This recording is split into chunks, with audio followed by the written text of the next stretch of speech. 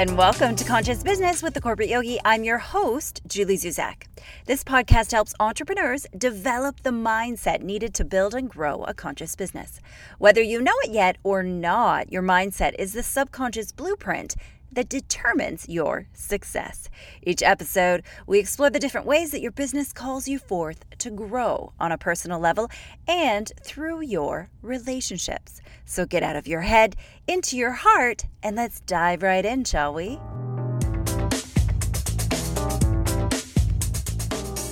Last week, I introduced you to Entrepreneurial DNA, a fantastic book that I read last year by Joe Abraham. Now, if you missed that episode, number 90, you'll want to pause this episode and go back and listen to that to give you the full context, get you up to speed, and then you can come back and join us in this episode. There, we discussed what entrepreneurial DNA is and why it's so important for you to optimize who you are and how you work. I also asked you to go to bossydna.com, take the online assessment to figure out exactly what your entrepreneurial DNA is. It's free and it only takes about 5 minutes. So did you take it? Did you do the assessment? What did you figure out? Did you determine your primary DNA? I mean, we already knew that you were fascinating, right? But I bet you that there's something that you learned about yourself that you didn't know before. You see, we all have a combination of all 4 different types of DNA in us, but we only ever have one of the primary DNA active at any given time. So what I really want to do in this episode is to deep dive into each of the 4 different DNAs so that you can better understand who you are. And as I read through them, I really want you to pay attention and listen to figure out which one stands out as your primary DNA. And I also want you to see if you can start to identify someone in your network who occupies the other 3 DNAs, because this is going to really help you to better interact with them. And you never know where there just could be a great opportunity for you to collaborate with them or just to lean in and ask them for advice. So as I go through each different segment, I'm going to talk about a different type of DNA, and I want to be really honest about the information that I share. I'm going to share the strengths, the indicators, the common behaviors, as well as some of the challenges, right? Because we want to keep it real at all times. And this is really important. I want to point out that as I go through each one of these different DNAs, you might hear things about yourself that aren't so flattering, and this is okay. We all have strengths and weaknesses in our personalities, right? All I want to ask is that you keep an open mind and you be really honest with yourself about what is and what isn't true about you. Sometimes when we hear unflattering things about ourselves, we can get really defensive and shut down. But I want you to keep a growth mindset and really be honest about what does and doesn't apply to you, okay? Because this is where the growth happens, right? In this place that gets to be kind of uncomfortable, kind of awkward, kind of unfamiliar. So let's dive right into the 4 different entrepreneurial DNAs: builder, opportunist, specialist, and innovator.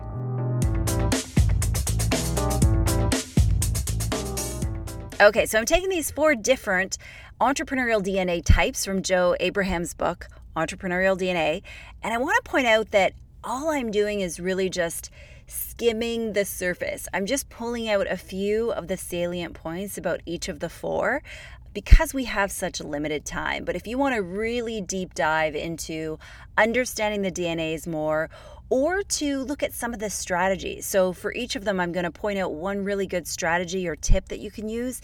He actually goes through and gives a very comprehensive list, about 7 or so for each of the different DNAs, which are all fantastic tips. So I'm just giving you a little bit of a teaser, a little bit of a taster to see if this is something interesting to you, something valuable to you. And then if you really want to do a deeper dive, I'm going to let you go ahead and do that on your own, okay?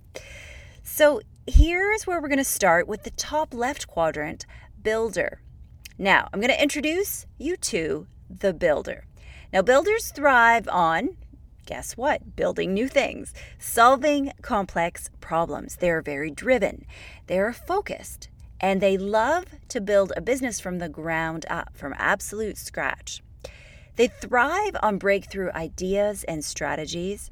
They can sometimes be described as the Jekyll Hyde. One minute they're the fun-loving leader who everyone wants to be around, and then the next minute they're tearing people apart with their words and their body language.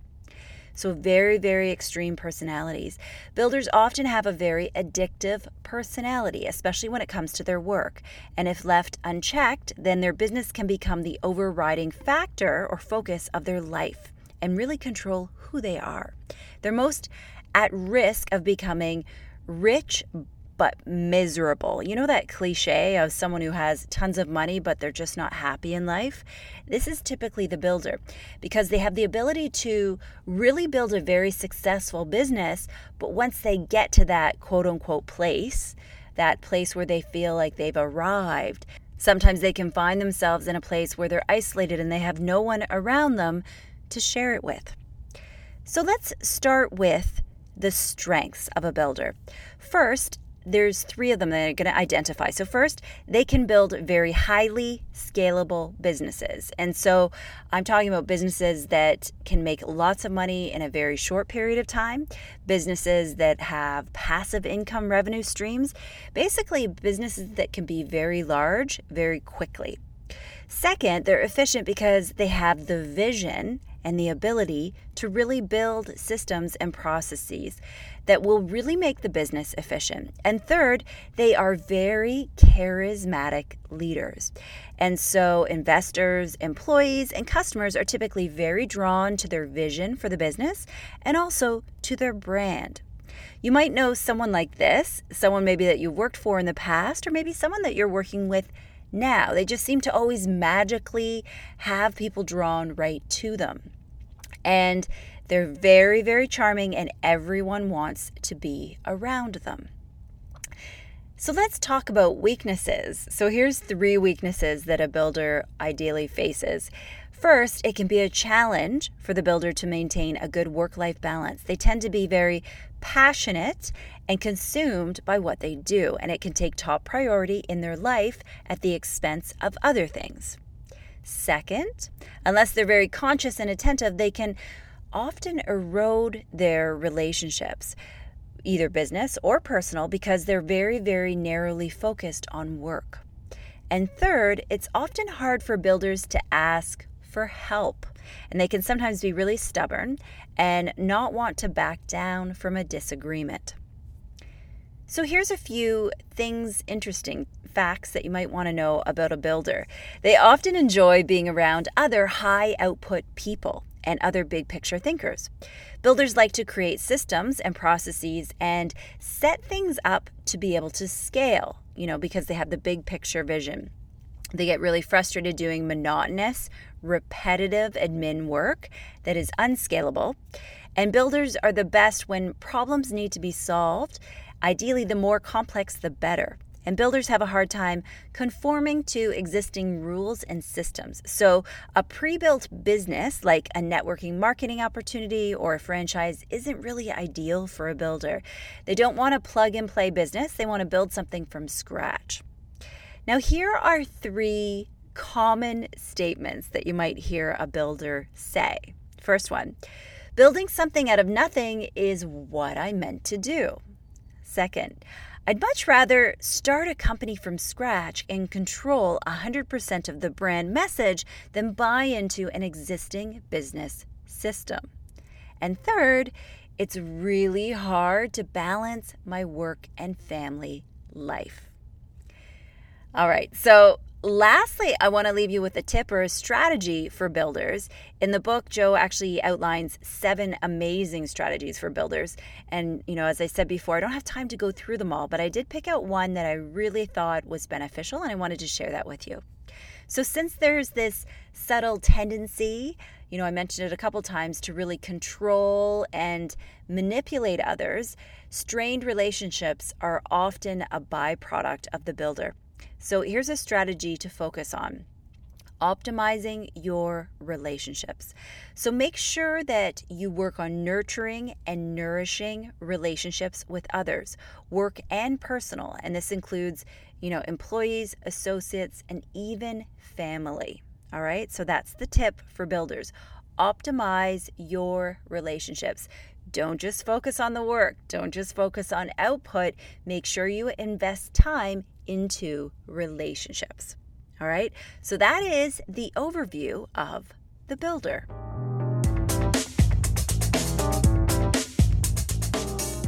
Okay, in this segment, it is my pleasure to introduce you to the opportunist. The opportunist. Now, maybe it's just me, but of the 4 different DNAs, this one just screamed off the page at me. It was so obvious, and I guess I just know so many people that fall under this category that it was really, really easy to pick up and to understand. Now, an opportunist becomes a caged panther when they're forced inside a box or made to sit in a cubicle. They would much rather be sitting on a tropical beach sipping a Mai Tai than checking portfolio values on their smartphone. They are a natural-born promoter, and selling is what opportunists do best. They thrive in situations where there's a massive carrot on a stick, and in a relatively short time frame, they are able to achieve big success. They're excited by the thrill of never having to work again because they did work hard for a short period of time, they made tons of money, and now they're just living off the passive income. So in reading about this personality type, there was one really big red flag that I noticed in the book. So I'm going to read you this passage directly from the book. If you have high opportunist DNA, I would strongly advise you against starting up your own company from scratch.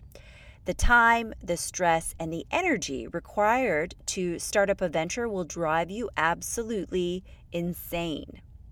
Interesting, huh? So opportunists are best when they are leveraging the systems that are built by a builder, which is really interesting. So let's start with the strengths of an opportunist. So there's 3 of them I'm going to name. First, they have a very high work ethic, and they are not intimidated by working 18-hour days. Second, they are eternal optimists, which allows them to easily shake off any failed business opportunities or ventures that didn't work out. Third, they're highly coachable, which, I always love to hear.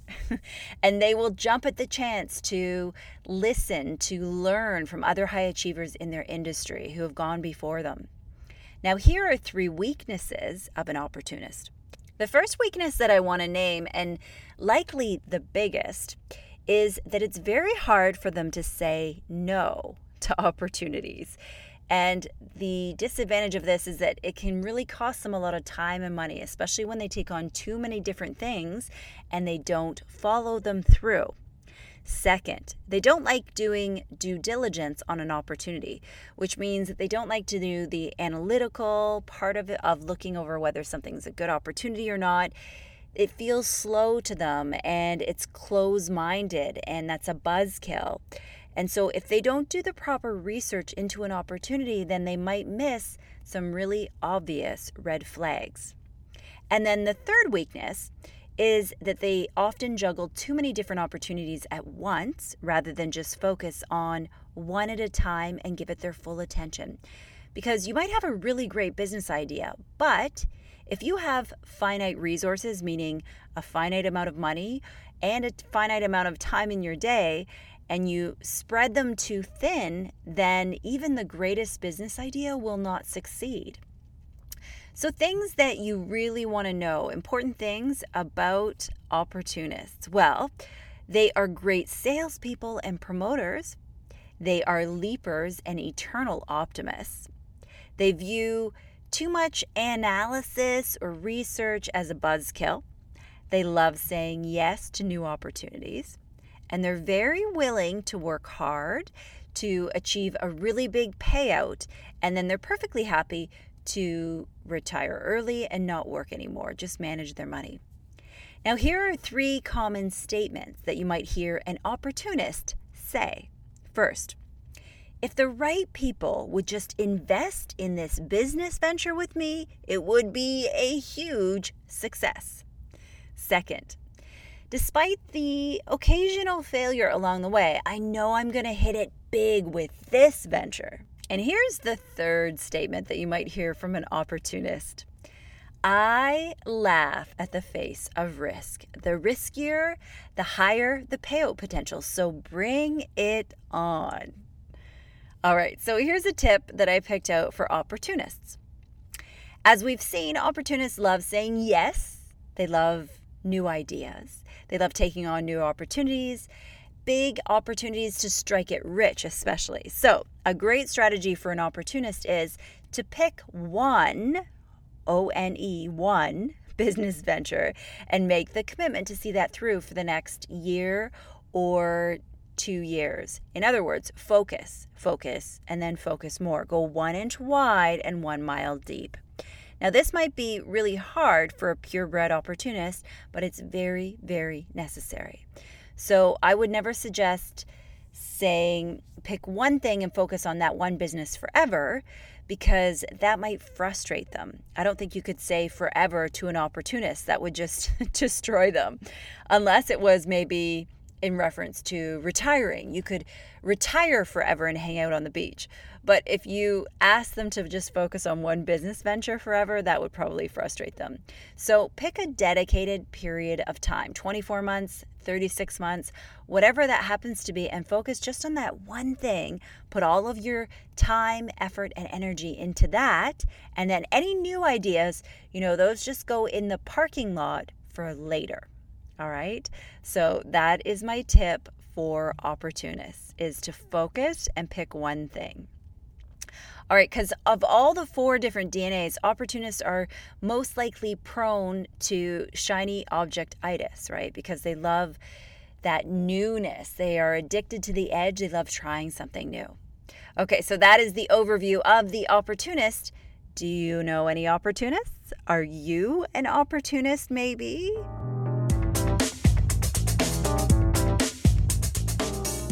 Okay, now I'd like to introduce you to the specialist. Now, according to this book, this is the most popular entrepreneurial DNA by a long shot. Over 50% of entrepreneurs are specialists. Now, they are the experts and they know their topic inside and out. And this makes perfect sense, doesn't it? Because often when we are running a business, we need to really feel confident, which means we need to feel like we know what we're doing to be able to be good at it. Now, specialists are fantastic at building community. They have a really strong reputation, and it's easy for them to generate referrals. However, they do not love the art of selling. They often think of selling as, that used car salesperson mentality, and so it's something that they avoid. Specialists are often in an industry where their competitors are offering a similar product or service as they are. So it tends to be a crowded marketplace that they are operating in. So let's start off with the strengths. So I want to share 3 strengths of a specialist. First, they are experts and they are highly skilled in their area. This gives them a really unique advantage over the other DNAs. Number 2, they are risk averse, so they very rarely make bad business decisions. And 3, because they're great community builders and they recognize the importance of personal relationships, they often put a lot of emphasis on building healthy relationships with their clients and with employees. Now, let's go into the weaknesses. I'm going to share 3 weaknesses that a specialist will face. First, they are guilty of underselling and undervaluing themselves. They are challenged by marketing and business development, and growing their business can often be hard. And lastly, they're not always big picture thinkers. So they can struggle to make the leap from, an hourly based business to a pay for value or pay for impact type of model for their business. So here's some things that you need to know about the specialist. Some other personality types get bored or distracted doing the same thing.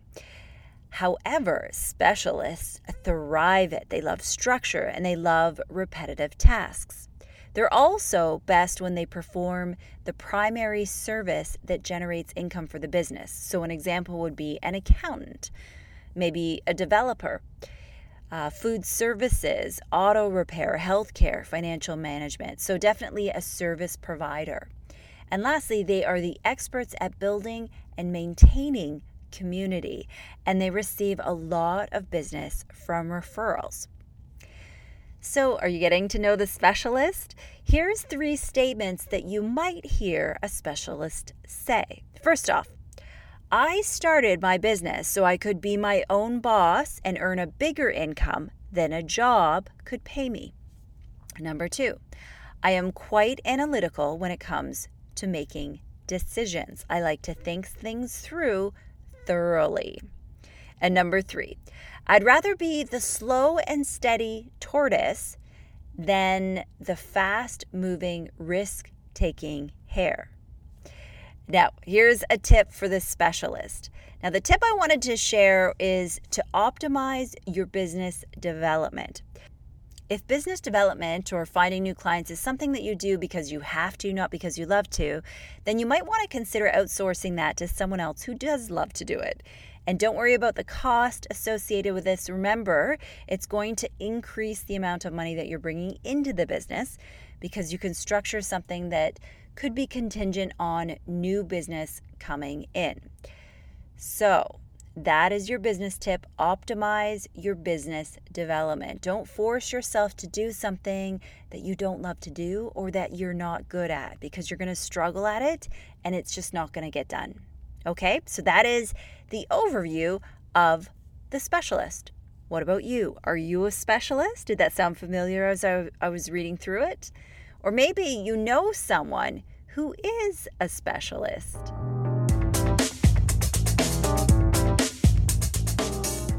All right, here's the last, but certainly not the least. We're going to dive into the innovator. The single word that sums up the innovator is breakthrough. They are the mad scientists of our world. They often refer to themselves as the accidental entrepreneur, and they'll start out with an idea that just turns into a product or a service. Innovators tend to work in bursts. When inspiration comes and all is well emotionally, massive breakthroughs take place. For innovators, they can't see how someone's personal life isn't totally and completely connected to how he or she acts in business. They don't like to do things that they're not proficient at. So let's start with the strengths. I have 3 strengths of an innovator. First off, they are natural at creating new products, and they often have an endless supply of new ideas that could lead to new products or services. Secondly, they care. They care about the quality over profit, which creates really fanatical, loyal customers who will do anything for them or for their brand. And third, because of their expertise, they have a lot of credibility in the marketplace. And so investors and employees and customers are very drawn to them for this reason. Now, let's talk weaknesses. There's 3 weaknesses I wanted to share with you. First off, they struggle with business development. And sometimes even though they have a great product, they don't have the ability to get the product to reach out to the right people. Second, they don't have a BS detector. And so in some instances, they can be convinced to give up control of their product or maybe of their company. And essentially, they get taken for granted. And third, they tend to carry other people's burdens, which can be a source of a lot of stress and emotional fatigue for them. Here's some things I want you to know about an innovator. It's very hard for them to see how someone's personal life isn't totally connected to who they are in business. In most instances, they have no intention whatsoever of becoming an entrepreneur. That's just something that fell into place for them. They're often more comfortable doing the research and development instead of the operations or the strategy of a business. They often have a very big why or a big P purpose. And so running a business for them is bigger than profit. Innovators are best when they are driving a breakthrough idea and they have the freedom and the resources to develop that concept into a prototype. And their Achilles heel, well, that's the strategy, the marketing, the management, the supply chain, the back office, the sales, the negotiating, all those things they really need someone else to help them with. So here are 3 common statements that you might hear from an innovator. First off, I didn't really have a grand plan to start a business. I was just doing something I loved, and a business grew up around me. Second, profit isn't as important to me as quality. I'd give up my product or service away for free if I could. And third, I am a trusting person. I tend to give people too much control of my business decisions. Now, a tip for innovators. The tip I wanted to give is to optimize your business model. Now, as you look at your strategic plan, you will find certain areas of your business that you want to manage and other areas that you don't really want to manage. And so when you decide what it is that you do want to do, and you look at the other things you don't want to do, consider outsourcing those tasks. The reason we suggest this, or they've outlined this in the book, is because when you have too many people around you that you're responsible for, there's going to be a lot of administration and a lot of management headaches, which are things that you don't want to have to deal with. So, to serve yourself well, to protect yourself from having to do the things that you don't want to do, start to outsource tasks to external people. All right? So that is the overview of the innovator. What about you? Do you know any innovators? Or did this sound really familiar? Maybe you are an innovator.